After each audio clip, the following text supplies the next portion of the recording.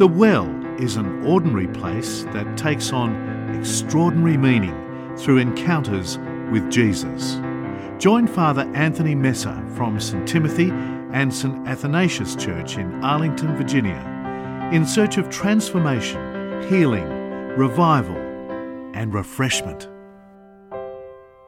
Welcome. We are kicking off a new series today called That They May Be One. And before we get into this series, as a Christian, there are many perks. When you decide to join this club called Christianity, there's many things that anyone, even if you know very little about Christianity, you say, there's many good things about being a Christian. Like the whole heaven thing is a pretty good perk, okay? Something that's a good selling point. There's also this whole idea of community, that when you become a Christian, you join a church, you automatically have 400 very close friends who will do anything for you at any point in time. So that's pretty cool. But the main thing when people talk about Christianity, what it means to be a Christian, and one of the main perks, I would say, is prayer. As a Christian, we believe that I am not just limited to my own resources, that I have the ability to pray and ask things of the Almighty God. Whether or not, okay, depending, you may believe certain things about that, but as in general, okay, you get to ask things from God through prayer. And did you know that prayer, the word pray actually just means ask? Okay, there's different kinds of prayer. I don't want to really get into that. But you know the word pray is like an old English word. So one might say, I pray tell. Okay, it's like saying, it's ask, or I pray thee to, pass the salt, okay, or whatever it may be. Pray just means simply to ask for something. Well, did you know that Jesus also prayed? Jesus prayed. And at first, it seems kind of counterintuitive that Jesus to pray, because we pray to ask Jesus to do stuff for us because we're limited. But he's kind of the prayer answerer, so it doesn't really make sense sometimes, like why would Jesus pray? But again, when you understand that the word pray just means to ask for stuff, then it becomes a little bit more, makes a little sense. In this series, we want to focus on one of the final things that Jesus said before his death and crucifixion, which actually was a prayer. And it was a very interesting prayer, and we find it in John chapter 17, verse 21. Jesus said the following. He said that they all may be, finish the sentence for me, that they all may be one. Again, that they all may be one. As you, Father, are in me and I in you, that they also may be one in us, that the world may believe that you sent me. Did you know that Jesus, at the very end of his life, after all the miracles, all the healings, all the teachings, all the stuff that he did for 3.5 years that we know about, and all the stuff that we don't even know about, the very, very end of it all, he prayed. And he asked for something. But here's the interesting part. The person who holds the key to answering Jesus' prayers is who? Us. The prayer is a request for us. The prayer is asking us to do something, which again, this is not what we're used to, me saying, God, do this for me. But did you know that in John chapter 17, Jesus said, okay, I will, but can you do this for me? And Jesus made a special request. His dying request was not, make sure they read the Bible as much as they can. Make sure they go to church every Sunday. Make sure they fast. Make sure they give. None of that. Jesus' final request, like what I want from you, a dying man's last wish and last request, was please be one. Did you know that you and I hold the key to fulfilling Jesus' last request before he died on the cross? And that's the goal of this series. We want to talk about this prayer and what it means for me and you practically. But before we do, I want to draw you a picture to set the scene for you right here. The picture, this took place probably about 6 years ago. 2017 is when it was. What happened is when 2016. It was 2016. In 2016, I turned 40 years old. And that's where you go, oh, really? Yes, 2016, I turned 40 years old. So you know how everyone has like a midlife crisis at age 40? Okay, and I've read about pastors who really go crazy, okay, like something happens at age 40. So I, in true, like the color series is red and I got a little blue in me, I planned my midlife crisis. I said, let me just come up with a plan. So instead of doing something dumb, okay, let me just figure out what I'm going to do. So what I decided I'm going to do for my 40th birthday is I'm going to run a half marathon. Okay, that's safe, that's easy, like it's good for you. So I'm gonna run a half marathon. And what I did, I was smart. I did it a week after my birthday. So I ran in the 40 to 49 division, not the 30 to 39, okay? That moved me up like 30 spots, okay, if I'd have been in that one and that one. So what I had been doing for like the 6 months prior or 4 months prior is I was running a lot, obviously, but I wasn't running to enjoy it. I was running to, I had my time thing, and okay, I tried to meet certain goals. Like I had my plan. And then I ran the half marathon, did not die, did have a stress fracture, but I did not die. And then afterwards, okay, took a couple months off, okay, and gorged myself silly. But then at some point I said, you know what? I want to get back into running. So I went out and started running again, but it was as if it was the first time I'd ever run outside before. Because before, like when you're running with a goal, you're not paying attention to anything. Now I'm like, I'm not going to even take my phone with the tracker thing. I'm just going to just run, and I'm just going to enjoy. And I started noticing stuff, and I started saying hi to people. Okay, and it was fantastic when you're not trying to accomplish a goal. And I remember, it was fall at the time, and as I was running, I noticed leaves with different colors.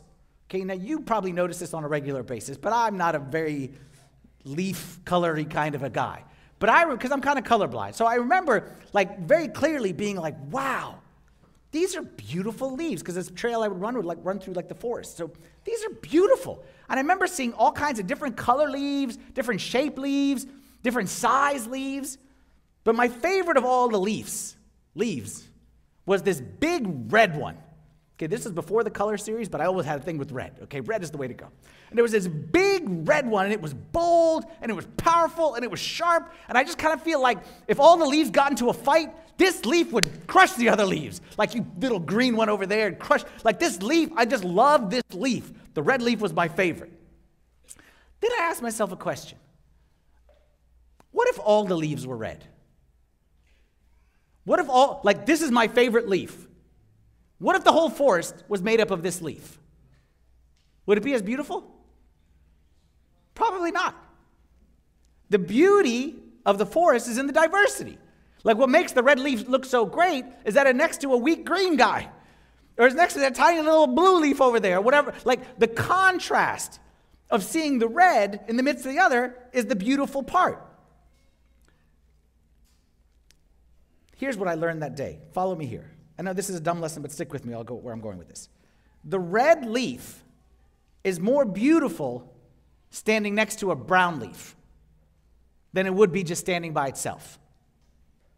The red leaf, if I'm advising the leaf, I would say do your best to try to be around some green guys, some blue leaves. Are there blue leaves? I don't know. Again, I'm colorblind, but I don't know. Okay. Yellow leaves, orange leaves, okay, whatever color leaves. I would advise him, say, you're a big red one, but don't just stand next to the big red ones, because you kind of blend in over there. Stand next to some little green ones. Stand next to some middle blue ones. Stand next to some whatever other ones, because the beauty is enhanced. You are more beautiful when you stand next to other leaves. Do y'all agree with me that? You maximize your potential when you are next to people, when you are next to leaves that don't look like you. Another example of the same thing is music. Okay, music is beautiful. What makes music beautiful is not any one instrument, but the symphony blending all together. Like one of the things that I like, I'm not a very musical person, but sometimes you hear like a band or a song and then somebody's playing the violin. Okay, I love that.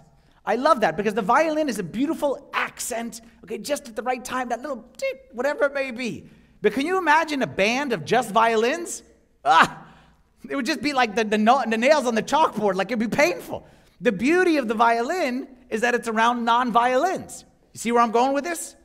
One more in case you're not a nature or a music person. Food, salad. Best part of any salad? I'd say bacon bits, okay, that's number one. And then I have onions. Those are my two favorite. I like bacon bits and I like onions. Can you imagine a salad of just bacon bits and onions? Can you? Well, bacon bits. Okay, let's go onions. Okay, can you imagine a salad of just onions? Like the beauty of the onion is that it's next to the other guy, the little red guy or whatever it is, the parsley guy, the lettuce guy. The beauty of it is that it's not just by itself. This series is based on two big ideas. The first one I'm going to give you right up front. The second one I'll give you at the end. The first big idea is we don't just accept one another, we need one another. We don't just accept one another. We need one another. We don't just put up with our differences, we embrace our differences. Let's say that together. Say it with me. We don't just accept one another. Actually, repeat after me is better. Repeat after me. We don't just accept one another. We need one another. We don't just put up with differences. We embrace them. This is what Jesus' last prayer was all about. This is what Jesus wanted. This was his dying wish. His dying wish wasn't, again, that we read the Bible, that we go to church, that we help old ladies across the street. His dying wish was that we would embrace the differences between us, that we wouldn't just put up with them, we would embrace them, that we wouldn't just accept each other, but that we would realize that we need one another to maximize who God made us to be. That's why, look, we can disagree about a lot of things within Christianity, okay? And a lot of people disagree. I don't know how anyone can disagree about Christian unity. You cannot call yourself a Christian and say, I don't care about Christian unity. You can't, because it's the one thing that Jesus emphasized more than anything else. And I'll tell you why we're doing this series right now, and it's especially important to us now here at STSA. Because we've been building this place for a long time. And I have no doubt that very soon the floodgates are going to open. Because every time I walk in this neighborhood right here, people are like, are you the priest of that church? When are you guys going to be ready? Even just the other day, I got an email from someone saying, we're in the neighborhood and we want to come visit. I have no doubt in my mind that people who have been seeing bulldozers for so long, they want to know what's inside this place. People who are just walking by want to know what's inside this place. People are going to be coming left and right. And my question to you, STSA family, is how will we receive them? How will we receive them? How will we receive them if they don't look like us? If they don't talk like us? They don't vote like us? They don't raise their kids like us?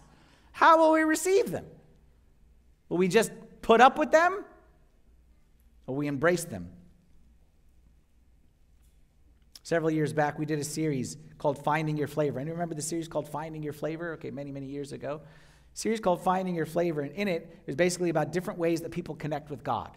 Because I believe that your relationship with God is just that. It's a relationship. And I have 2 children. I do not have the same relationship with each one of them. I have a unique relationship with my son and with my daughter. I have a unique relationship with every single person who's sitting here today. No 2 relationships are the same. Every relationship is unique. So I believe it's the same with our Heavenly Father. I don't think God wanted us cookie-cutter relationships. Because if he did, he would have made us all look the same. Nobody looks the same. Nobody's thumbprint is the same. Everyone's unique. Our personality, our temperament, everything is unique. So I think we can have unique relationships with God. But what I was talking about in that series is that what we tend to do in church, we tend to kind of limit it. And we tend to say, this is the right way to connect with God. So if you connect with God this way, you're good. But if you're over there, you need to change. You need to become more like us. Okay, I always use the expression church people and non-church people. Like if you grew up in church, you know how to do church stuff. You know when to, okay, and you know the church stuff, okay? But somebody who didn't grow up in church doesn't know the church stuff. That doesn't make them any less spiritual, any less able to connect with God. Like I'll give you an example. Let's say someone walks in off the street. Okay, I said the neighborhood back here. Someone walks in off the street and they say, hi, my name is so-and-so. I love to fast. I love to stand for long prayers. We would say, great, come on in. You are most certainly welcome right here. You will fit right in. But let's say someone else walks in and says, I like art. I like music. We would say, okay, we'll change it. Don't worry. We'll fix you. If someone comes in here and says, I want to volunteer, and I want to serve, and I know how to teach Sunday school, and I know how to clean bathrooms. Those are usually the 2 standard ministries in every church, okay? Teaching Sunday school, cleaning bathrooms. We would say, great, you are the head of everything. Okay, you're in charge. Here's the keys. Okay, you got it all under. But then someone says, I have a different vision. Not a vision, I have a different passion. I want to serve in different ways. What would we do with them? Would we accept them? Would we embrace them? My fear, at best, we would accept them in order to change them. And at worst, we would tell them, go find another church. We may not say that with our words, but we would make sure they know.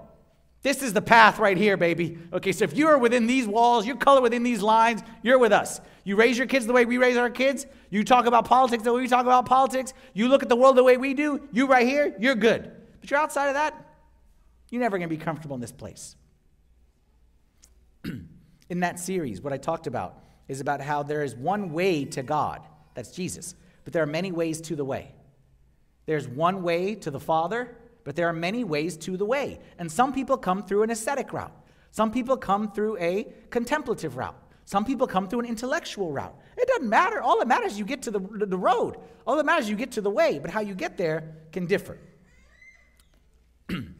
St. Paul said it this way, 1 Corinthians chapter 12, verse 20 through 22. He said, "Now indeed there are many members, yet one body. And the eye cannot say to the hand, I have no need of you, nor again the head, nor the head to the ear, I have no need of you. No, much rather, those members of the body which seem to be weaker are necessary." Did you realize that? Necessary. We need them. We need people in this church who are different than you. We need people in this church who are different than me. Because like that red leaf, if all of us was red leaves, we wouldn't be as beautiful to God. But if we had some diversity in the way we think, we had some different ways of approaching God, then we're the symphony that is music to God's ears. So here's what I want you to do. We're going to make this practical. Here's what you're going to do. You are going to look to someone left and right, and you're going to say, I need you. Go right now. Look to somebody to your left or your right and say, I need you. Let's go. Say, I. Now look the other side behind you, in front of you. I need you. Very good. Now let's make it better. Say, you need me. Say, you need me. Look at somebody, say, you need me. Now say, hey, baby, can I get your number since you need me and I need you? Okay, enough of the needing each other. Okay. I see some love connections happening right here. It's okay. If you're single, okay, you're welcome for what I just did for you, okay? You're welcome. If you're married, I'm sorry what I just did, okay? But hey, that's the truth. That's what St. Paul is saying, is the people who seem to be weaker, the people who seem to be different, the people who seem they don't add value, they're necessary. Every body part is necessary. The eye can't say to the ear, I don't need you. Because what do? You just sit there and hear stuff? We don't need to hear stuff. We need to see that every part is necessary. And here's the important part. Every single person in this room, please listen carefully to what I'm about to say. Every person in this room is necessary to the body of Christ. But you know who also is necessary? The people who are not in this room. The guy who's going to show up next week is necessary to the body of Christ. The person who doesn't even know that they need to be here, but they're going to be here one day, is necessary to the body of Christ. Because that's what St. Paul said. And that's what Jesus prayed for. There's a Russian saint. His name is Saint Nikolai, and I won't even try to pronounce his last name.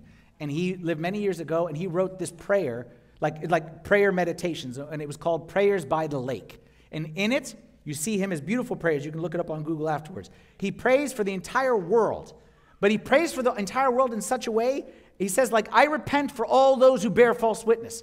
I repent for all those who commit adultery. Like he himself didn't do those things, but he's saying, I repent, God, for those who steal. I repent for those who commit murder. And then he says this at the end. He says, forgive them, for they know not what they do. For they do not know that there are not two lives in the universe, but one. There are not two lives in the universe, but one. And there are not two men in the universe, but one. Oh, how dead are those who cut the heart in half. For all the history of mankind, from Adam to me, a sinner, I repent. For all history is in my blood, for I am in Adam, and Adam in me. This is the opposite of how we live in the world today. We live in a very individualistic society, which is basically me, myself, and I. Every man for himself. But this is the opposite. This is saying that if you sin, that affects me. And therefore we're connected. Okay, and if one half of the body or one member of the, we are all one person. There's not, when God looks from heaven, did you know this? When God looks from heaven, yes, he sees each one of us in a personal way, but God sees his creation, his humanity as one. We are one, and we are connected, and then the work of the devil is to divide us and to get us to see, no, they don't talk like me, no, they don't look like me, no, they don't think like me, no, they don't raise their kids like me, no, they don't go to the same schools that I go, no, that's the work of the devil. And if you allow him to make you think, that you don't need others who are different than you, that your way is the right way and it's my way or the highway, then I tell you this with all respect, that's a sickness. And it's not just me who's saying that. You know who said that? King Solomon, who's a pretty wise guy. He said, do you see, Proverbs 26:12. This is a powerful verse. Do you see a man who is wise in his own eyes? There's more hope for a fool than for him. That's tough. Because a lot of us, if we're honest, like I said, we can accept other ways, but come on. Do you see someone wise in his own eyes? And there's more hope for a fool than for him. And as harmful as this can be, to be wise in your own eyes in many areas of life, there's no area that's more dangerous to be wise in your own eyes than the matters that deal with eternity and salvation and Christianity. And did you know that this idea of not embracing differences, this idea that it's my way only, actually is not a new idea in the church. It's actually been around since the start, and actually we're going to look at it right now. This idea almost derailed Christianity at the onset. Did you know that? That when Christianity was just leaving the train station, in the book of Acts, and just getting warmed up, that this idea of, do we need others? Does everyone need to be like us? This thing almost derailed the whole thing, the whole mission, almost went downhill before it even got started. We're going to read a passage from Acts chapter 10. And to give you the historical context, Acts chapter 10 is approximately 15 years after the resurrection. 15 years after the resurrection, ascension, and Pentecost. So the church had been functioning now for 15 years. Excuse me. The main character in our story is going to be St. Peter. And Peter, as you remember, he was the rock. He was like the leader. He was the one who walked on water. He was the one who saw the empty tomb. He was the one who did miracles. He was the one on the mountain of transfiguration. Okay, so Peter. So you got 15 years after Jesus left. Peter's been in charge of the operation for 15 years. 15 years is a long time. Like, the church didn't just open up yesterday. 15 years they've been operating. And despite that, after 15 years, they still didn't see that Gentiles, the different people, were the same as them. Despite everything Jesus said and everything Jesus did, at the time, 15 years, they still thought that in order to be part of us, you got to be like me. In order to be part of us, you got to be like us. And then one day, God interrupted St. Peter's quiet time while he was praying. And this is what happened. Acts chapter 10, verse 9 through 15. The next day, as they went on their journey and drew near the city, Peter went up on the housetop to pray about the 6th hour. Then he became very hungry. Peter's quiet time is like my quiet time, by the way. Okay, as soon as I start the quiet time, this is what happens. He gets hungry, and then he gets sleepy. Then he became very hungry and wanted to eat, but while they made ready, he fell into a trance and saw heaven opened and an object like a great sheet bound at the 4 corners. So basically, he starts praying, he gets hungry, then he falls asleep. So if you've ever fallen asleep during quiet time, you're in good company, okay? So you're not the only one. Then he sees this object descending to him and let down to the earth. In it were all kinds of 4-footed animals of the earth, wild beasts, creeping things, and birds of the air. And a voice came to him and said, "Rise, Peter, kill and eat." But Peter said, "Not so, Lord, for I have never eaten anything common or unclean." See what Peter's saying? He gets his vision, all these animals, God saying, "Go ahead and eat that animal." Peter's like, no, I'm not going to eat that animal. That's common. That's unclean. That's bad. That's not for us. That's for them. Those people eat those animals. But us people, we don't eat that. They're on the left side, on the right side. That's how it works. And a voice spoke to him again, the second time, and said, "What God has cleansed, you must not call common." What God has cleansed, you must not call common. Peter didn't get it. Understandably, animals clean, Peter didn't get it. Then all of a sudden, after Peter wakes up from his nap/prayer, after he wakes up, he gets a knock at the door. And the knock at the door is a guy named Cornelius. So as Peter, and Cornelius was a Gentile, as God was giving Peter this vision, God spoke to another guy named Cornelius, a Gentile, and said, "I love you, I accept you, go talk to Peter, he's going to tell you everything that you need to know." Look what Jesus did. He didn't just go and save him and say, everything is good, everything is good. He worked in his life and then said, go to the church. Go to the people with the building. Go to the people who say they're my children. Go to the people who I poured myself into them. I could have easily just told you what you need right here, but that's not the point. You go to them and they're going to accept you, whether they like it or not. Verse 17. Now while Peter wondered within himself what this vision which he had seen meant, behold, the men who had been sent from Cornelius made inquiry for Simon's house and stood before the gate. The following day, they entered Caesarea. Now Cornelius was waiting for them and had called together his relatives and close friends. And as he talked with them, he went in and found many who had come together. Think to yourself, if you're Peter, what's happening right here? You, your entire life, were taught those people are bad. Those people, sorry, I don't mean about you people, okay? Let's say those people, okay? These people. Okay, I'll be Cornelius for the day. You were taught your whole life that this person, you know what they would call them? Okay, there was two animals that they used to call the Gentiles. And you tell, I don't know which one's worse, because they're both worse than the other. Dogs or pigs.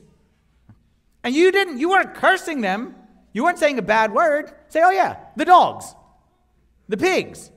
You were taught your whole life, these people are not acceptable. These people are not for us. And not just they're not for us, they're not for God.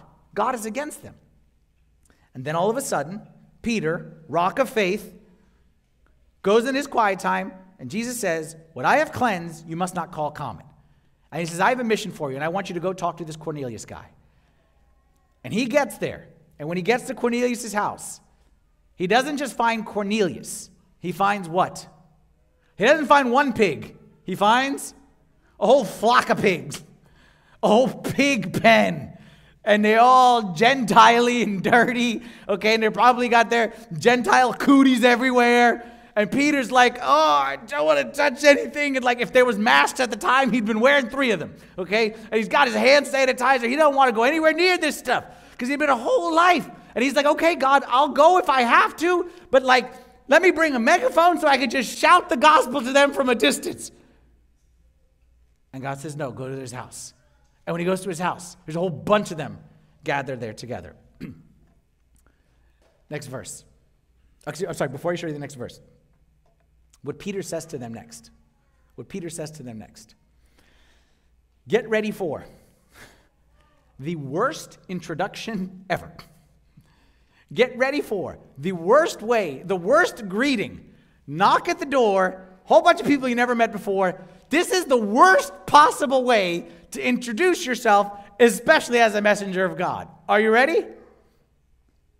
Then he said to them, you know how unlawful it is for a Jewish man to keep company or go to one of another nation. You know how unlawful it is for a Jewish man to keep company with or go to one of another nation. Do you understand what he's saying?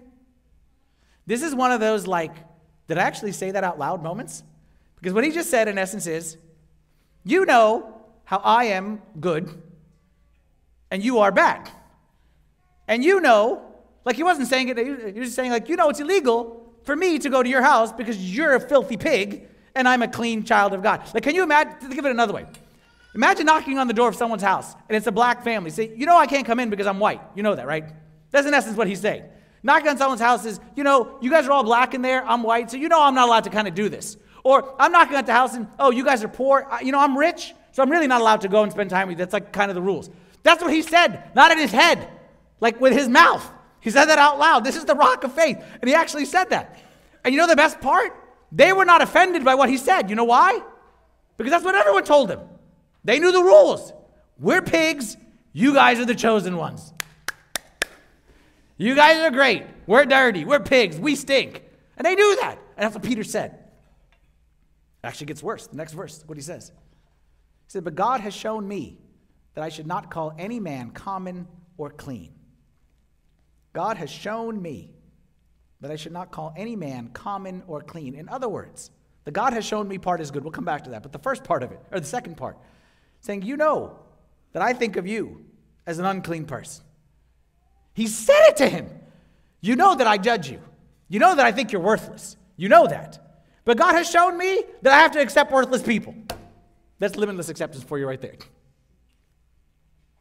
God has shown me. God has shown me. God has shown me. You know what my prayer for this series is?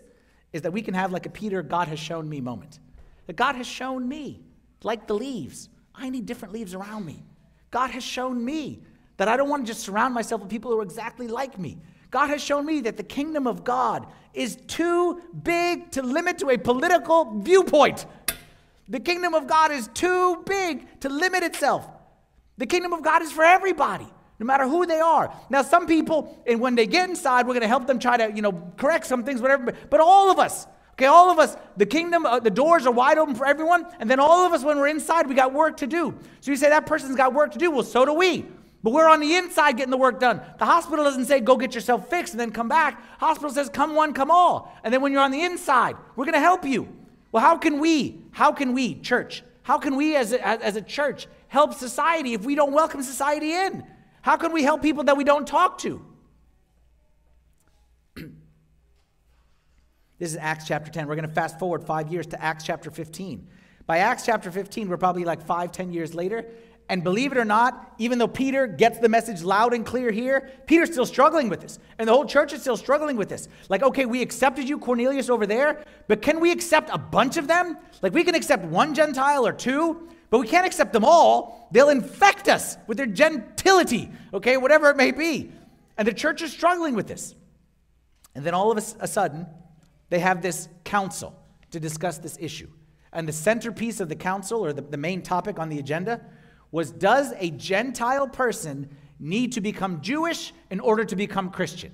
Like someone who is on the outside, do they need to become like me in order to be Christian, or can they maintain their own culture? And specifically, the topic was circumcision.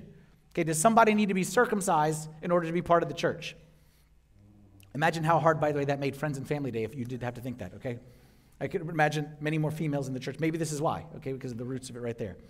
But they had to make this decision. Acts chapter 15, verse 6. Now the apostles and elders came together to consider this matter. And when there had been much dispute, Peter rose up and said, what do you think he's going to say? What do you think he's going to say? Before I show you what he says, do you know what is hanging in the balance of what he's about to say? Do you know who is hanging in the balance of what he's about to say? Me. I am. And you are. And you are. Or you are. Unless someone here is Jewish, okay? If so, we welcome you. We're happy. Like, usually we look at this and we say, like, yeah, should we as the church accept non-church people? No. That's not, you're not reading it right. We're the non-church people in Acts 15. I'm not Jewish. I'm a Gentile. So here you have a group of people who are talking about whether or not I can come in. So all of a sudden, the stakes are much higher now. Because now we're not talking about whether that guy should be in or not. Who cares about that guy? As long as I'm on the inside. No. I'm on the outside. And they're discussing this. Verse 7. So God, who knows the hearts, acknowledged them by giving them the Holy Spirit, just as he did to us, and made no distinction between us and them, purifying their hearts by faith. Now, therefore, why do you test God by putting a yoke on the neck of the disciples, which neither our fathers nor we were able to bear? But we believe, listen to this, we believe that through the grace of our Lord Jesus Christ, we shall be saved in the same manner as they. Say that with me all together. We shall be saved in the same manner as they. Again, we shall be saved in the same manner as they. Can you imagine if the results had been different? Can you imagine if the results of this had been, you know what? Let them go over there, but don't let them come in here. Let them, okay, they can have their own little place over there, and they can do their own little prayers, but here we have the altar. Here we have the body and blood of Christ. Here we have the sacraments. No, they can't come in here. When you think about it from this perspective, I don't know about you, but I find myself getting like worked up on the inside. Like how can a group of people, and who was the group of people who was discussing this? It was a group of the Pharisees, okay, and people who had like those people who had joined the church. They're discussing it. And they're talking about my salvation. They're talking about whether I can get baptized. They're talking about whether I can receive the body and blood of Christ. They're talking about me. And I'm on the outside. You know what I'm picturing? You know, like in the movies, like the court, like the kid who's by the door, who's like, he's innocent, he's free, or whatever, guilty, whatever it is. That's what I imagine. I want to be like listening by the door, be like, what are they saying? That guy said that, let me in.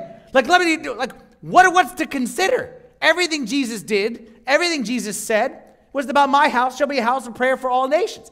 was that let all come to me. Samaritan woman, Zacchaeus, Levi. Like Jesus was very, very clear. Centurion, like everybody. What they were discussing comes down to this. Do you believe that God wants to bless those people? And you can fill in the blank for those people. You can put your own blank in. That could be a cultural those people. That could be, like I said, a political those people. That could be like a socioeconomic those people. Whatever you want. Do you believe that God wants to bless those people the same way he wants to bless me and you? Do you believe that or don't believe that? Do you believe that God has a plan for those people the same way he has a plan for you and me? Do you believe that God, watch this one, wants to work powerfully through those people, just like he wants to work powerfully through me and you? That's the question. All the promises of God. That's the question. That's the question I want you to ponder through this series. All the promises of God, are they just for us? Or are they for everyone? And you come up with the answers you want. I believe the promises of God are just for people like me. You want to say that? Like, at least I respect you if you say it. Thankfully, that's not what they said. Thankfully, they got this thing right. And this is the second big idea of this series, is that my salvation is directly tied to the salvation of people different than me. My salvation is directly tied to the salvation of people who are different than me. My salvation, I'm a Republican. My salvation is the same as the Democrats, and the Democrats the same as the Republicans. I'm rich, I'm poor. God has the same salvation for the rich as he does for the poor. God has the same salvation for the white as the black. God has the same salvation for the people who grew up in church and the people who did not grow up in church. God has the same salvation for the people who grew up in an Orthodox church and the people who don't even know anything about the Orthodox church, or they've been told their whole life, through no fault of their own, they were trained that Orthodox are ritual, dry, boring, dead, no spirit. There's some people, you know that. There's some people their whole life, that's what they were taught. They were taught that orthodoxy is not Christian. That's what they were taught. My question for you, are we willing to accept and embrace or not? Goes on. Acts chapter 15, back to the story. After they came to that conclusion, they kind of documented their decision at the council. They said, since we have heard that some who went out from us, this is the letter they wrote at the end, kind of like the notes, the meeting minutes, who went out from us have troubled you with words, unsettling your souls, saying, you must be circumcised and keep the law, to whom we gave no such commandment. It seemed good to the Holy Spirit and to us to lay upon you no greater burden than these necessary things. And then they go and give them basically 2 rules to keep. That you abstain from things offered to idols, from blood, from things strangled, and from sexual immorality. If you keep yourselves from these, you will do well. They started off with, okay, do the Gentiles need to keep all the law? And all the law meant 600 rules, circumcision being the primary one. And they said, we know some people told you that you got to follow all these things. You got to do all the cultural things. We know that some people told you that. And again, this is very fitting for us because these people who may be coming in, someone walking off the street, may have been told from other churches that, you know what, you'll never fit in there because you're not like them. So we know that you've heard these things. But we're going to give you 2 rules. And actually the 2 rules are 1. The 2 rules are basically around the idea of unity and not breaking the unity of the body. I know they don't seem that way because one of them is about sexual immorality and the other one about the food. Okay, but both of them are around this idea. The reason why the food was so important is because the people who were in the church, okay, they were very offended because, again, they lived their whole life by certain foods being eaten. So they said, you know what, if you're going to join them, we don't want you to offend them. They don't want to offend you. So don't stay away from these foods because it's going to break the unity. Not that the foods matter, but if the food's going to offend your brother, don't eat those foods. And then the second thing is sexual immorality. Why sexual immorality? Because if you want to know the fastest way to break up any group of guys, okay, who are friends, put a girl in the middle, right there. Okay, that's the easiest way. So right there. Sexual immorality says everyone stay in their lane, okay, because we need to keep oneness and unity at the forefront right here. But the important thing to note, this letter, what it said is we need unity, not uniformity. We need unity, not uniformity. And did you know that from this time on, the church in the first century became the most diverse place on the planet. The church became the only place in all of society when everything, back in the first century, it was very social class. So you had like the rich and the poor. You had the masters, then you had the slaves. Did you know the church was the only place in all of society that you could have a master sitting in the pew right next to his servant? Nowhere else in society would you have that. But in church, they'd be hand in hand and they'd be praying. Nowhere else. Church was the only place that women could sit in the same area as the men. Everywhere else, the women over there. Throw them over there and let the men to the front. Church was the only place that said, no. No man, no woman. It's all the same. It's all children in God's eyes. Okay, and even speaking of children, church was the only place that valued children. Everywhere else in society, kids had no value. You had no value unless you could do something like beneficial to the society. They would throw kids away. Did you know, actually, there's something that you should know. Sometimes you'll see in the Bible that a kid would be born, and then like many years later or months later, the kid would be named. Kids weren't always named when they were born. You know why? Let's see if he even makes it. Okay, some of them, their form of abortion is very, very simple. They have the baby and they just throw them over there. It was very simple. Much less technology needed. So and sometimes the baby would live, baby would not live. Sometimes they would just, we can't afford the babies, so throw them over there. Kids were worthless. Church was the only place that says, no, let the little children come to me. Because everyone has intrinsic value. Church was the only place that said your value is not based on what you can produce for society or where you're from or your culture, but based on who you are, which is the child of God. And that, ladies and gentlemen, is what Jesus' prayer was all about. That they may be one. That they may be one. Whether rich or poor. Whether male or female. Whether grew up in the church or grew up outside the church. Whether grew up thinking that fasting is cool or grew up thinking that I'm never going to fast. All may be one inside my house. And my question is, do you agree or not agree? Is that acceptable or not acceptable for you? That is Jesus' final prayer. So like I said, you don't really have a choice if you call yourself Christian. The one thing Jesus said, we spend so much of our life saying, Jesus, do this for me, do this for me, do this for me. But here, Jesus said, will you do this for me? Will you do this for me? Will you fulfill my one last request? Which is that we would be one and united together. Sometimes we think of unity and accepting, and we think of it as like a New Testament principle. But I got news for you. God, from the very, very start, from the Old Testament, made it very clear his will. People misunderstood it, but from the very beginning, he said, no, everyone's welcome in my house. This is Isaiah chapter 56. It says, also the sons of the foreigner who join themselves to the Lord to serve him and to love the name of the Lord, to be his servants, even them I will bring to my holy mountain and make them joyful in my house of prayer.